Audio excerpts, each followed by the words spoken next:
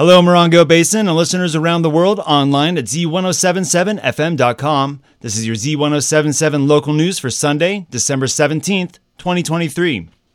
December 21st is just 4 days away, marking the beginning of winter here in the Northern Hemisphere. As locals know and visitors can be shocked to discover, the high desert and its elevated beauty comes with colder temperatures and more varied weather than other parts of Southern California. Joshua Tree National Park Superintendent Jane Rogers stopped by the Z107.7 offices on Friday, joining Emergency Services Program Manager Miles Landry to speak with Gary Danielle on the Up Close show. They talked about how winter in the park brings seasonal differences that some visitors may not expect. Here's Jane Rogers. I would say, the winter provides such a great opportunity for seeing some different things in the park. Certainly the temperatures are cooler, and our visitors from the East Coast or colder areas are generally pretty prepared. They kind of know what's going on. But our SoCal visitors can have that unexpected cold snap when they're out here. But this is a great time of year for bird watching. We have some winter birds that come into the area, like robins and bluebirds. Joshua Tree National Park has over 250 species of birds recorded at the park.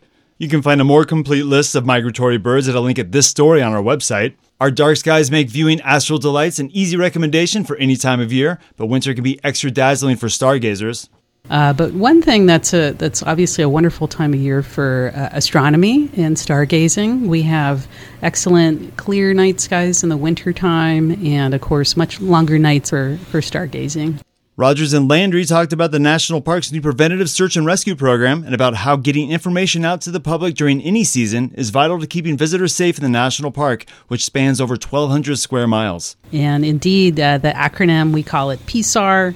And PSAR the preventative search and rescue has a great history starting at the Grand Canyon.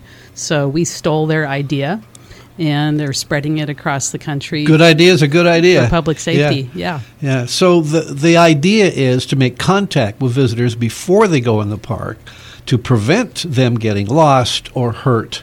And how is that working out statistically, Miles? Do you have any numbers on before the program and after the program, or is it too early to tell? We're still in the beginning stages of that program here, so it's a little too early to tell.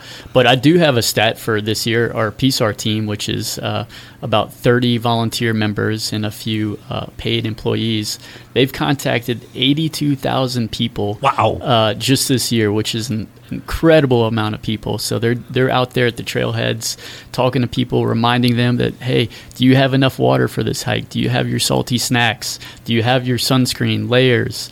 And if people are unfamiliar with the trail, they're reminding them, hey, this is how long it is. This is what the difficulty is. If this is more than what you wanted, then here's another place to go. We'll have a link to the full discussion of this story on our website, Z107.7fm.com. Reporting for Z107.7 News, I'm Robert Hayden.